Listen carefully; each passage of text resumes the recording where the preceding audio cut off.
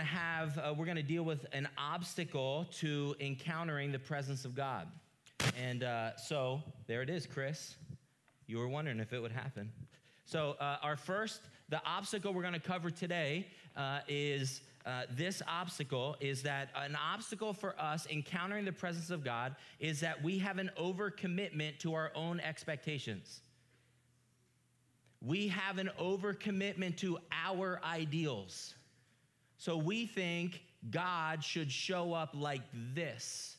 And when God doesn't show up according to our expectations, right, then often we just simply miss him because he's not fitting into what we've predetermined that we want God to fit into. So we create an ideal and we set our expectations. And normally, our expectations have some ring of truth, and we're going to see a story today out of John chapter 1 where Nathanael's expectations had a ring of truth.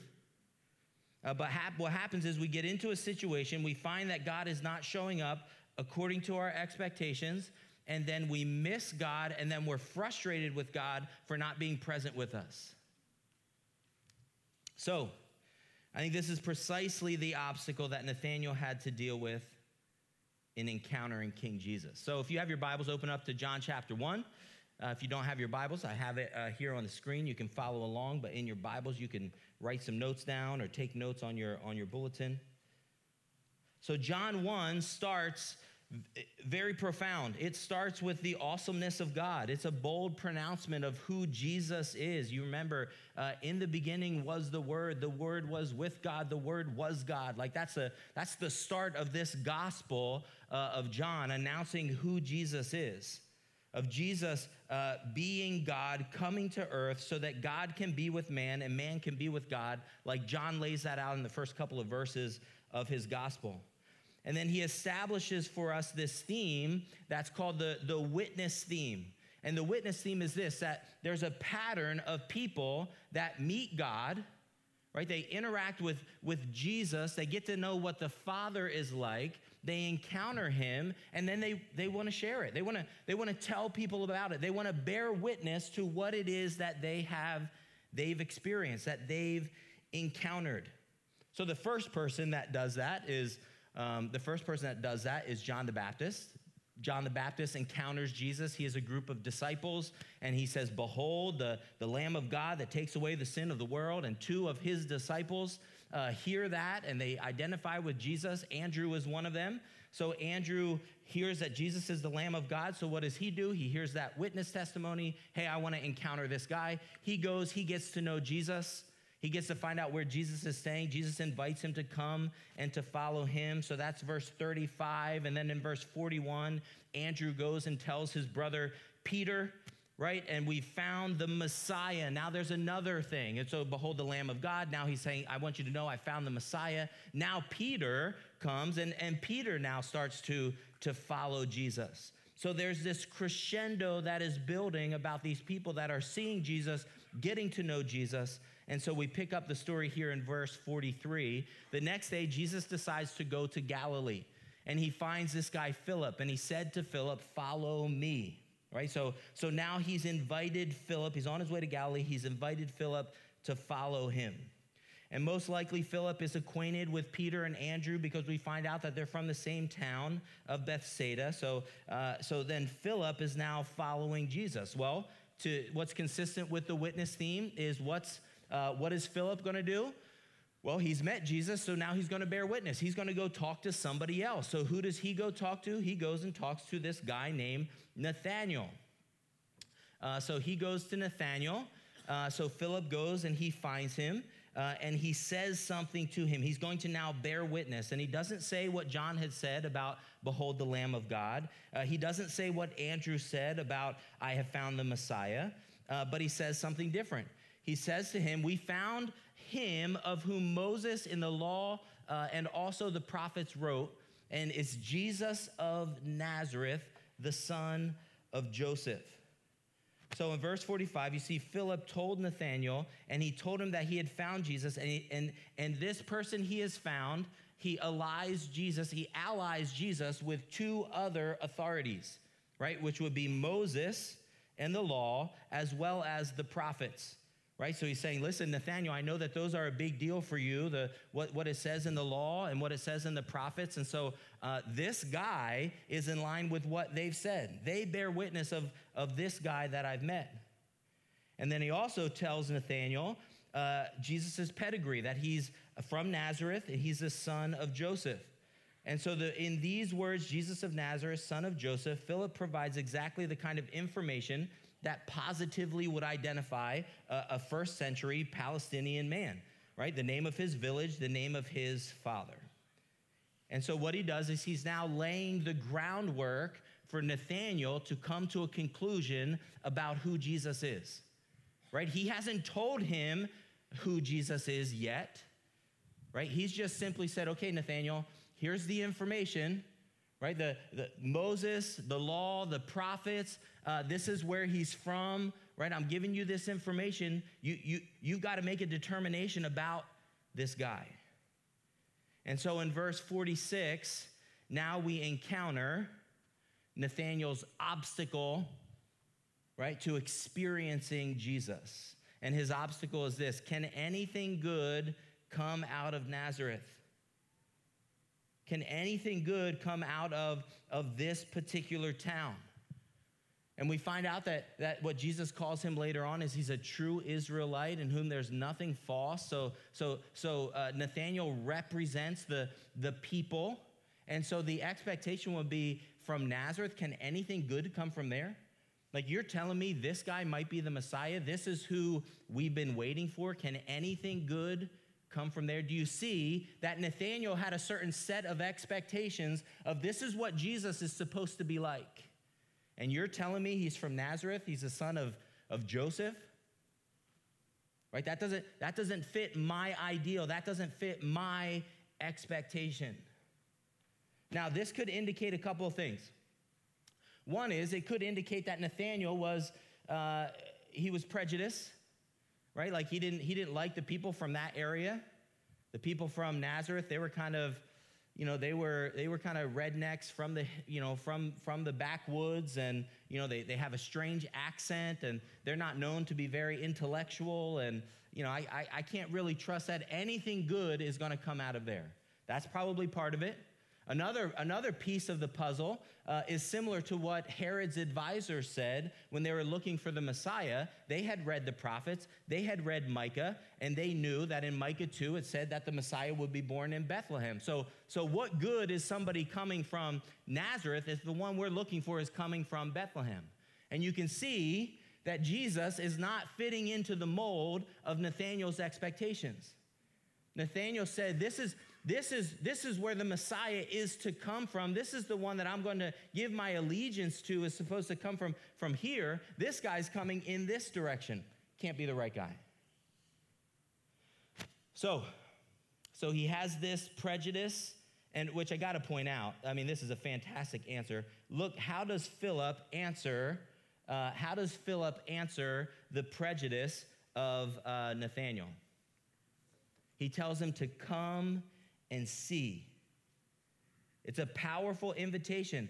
Come and see. This is mimicking the very words that John and Andrew, or that John had communicated to Andrew about seeing Jesus, or what Jesus had said specifically to Andrew, right? Come and see. But this often is the way we get over our prejudice. We get over our prejudice by come and see. We think little of a person. Let's come and see. Let's get to know them as a person. Let's get to know them as an individual. Right? Let's get to hear their story. And often, as we get to know someone's story, those walls of prejudice start coming down because we're interacting with a life, with a person. So that's exactly what Philip invites Nathanael to do, is to come and see. Come check Jesus out. Get to know him. So while Nathanael was invited to see Jesus, we don't really know his response because he never is able to fulfill the charge of Philip, because it says Jesus then saw Nathanael. So Jesus identifies Nathanael. So while Nathanael was invited to see Jesus, it was Jesus who first saw him. And when Jesus saw Nathanael, he saw him for who he was. And he declared that he was an Israelite in whom there's no deceit, there's no guile. He was sincere as a first century Jewish man waiting for the coming of the Messiah. And so Jesus had seen him, and he had declared who he was. And apparently in verse 48, we see that Nathanael agreed, right? So Nathanael said to him, "How do you know me?" You got it exactly right. That's me, Jesus. Right? So Jesus has this ability to look, and he knows Nathanael. He knows him. It's similar to what Jesus just encountered with Peter, where he knew things about Peter. He knew who they were. He knew what they would become.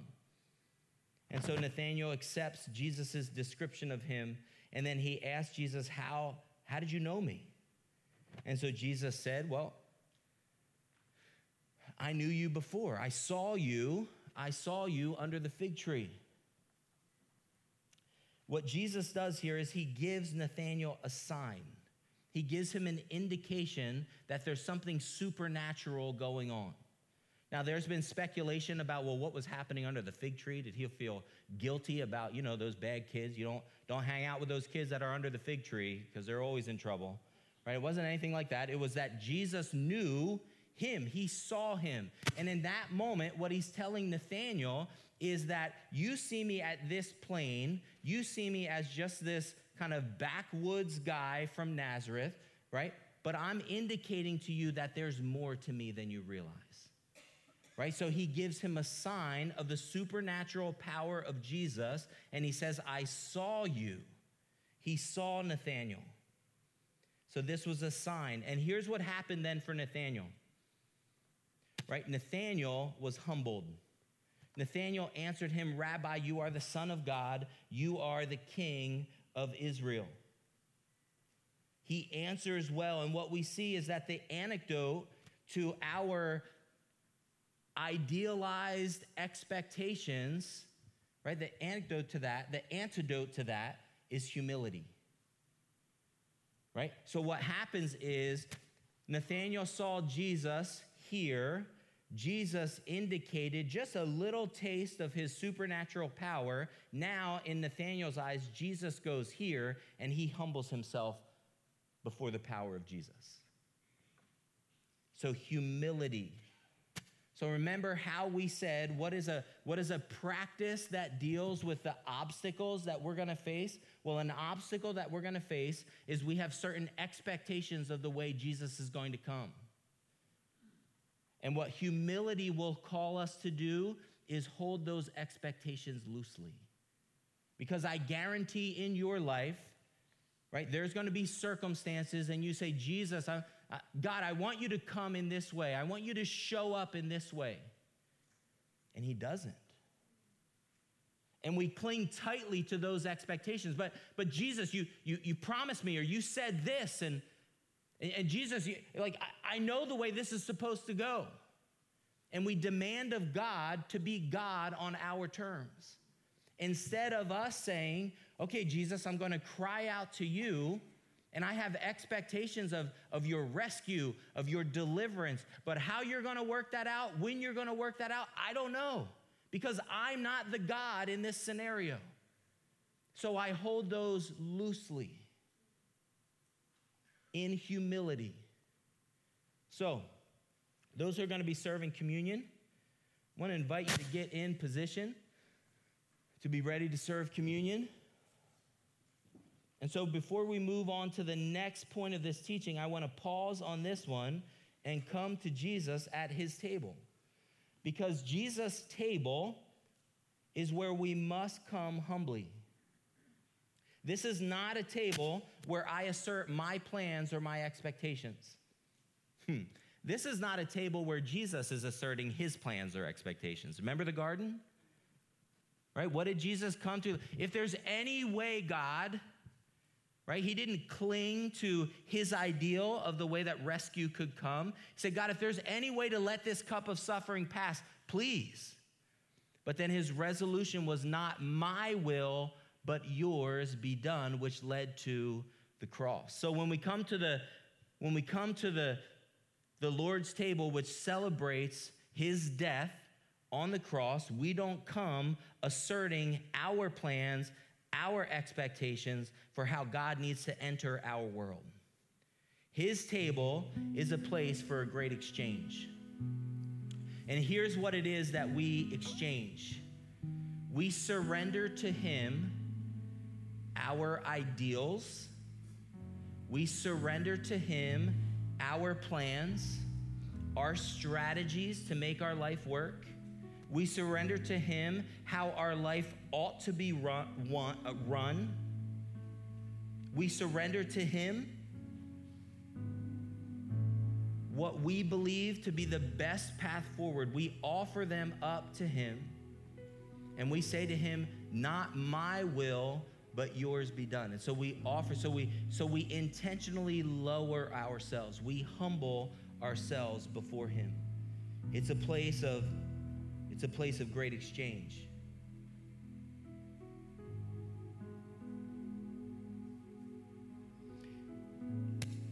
What we're doing is we are uniting ourselves with his death.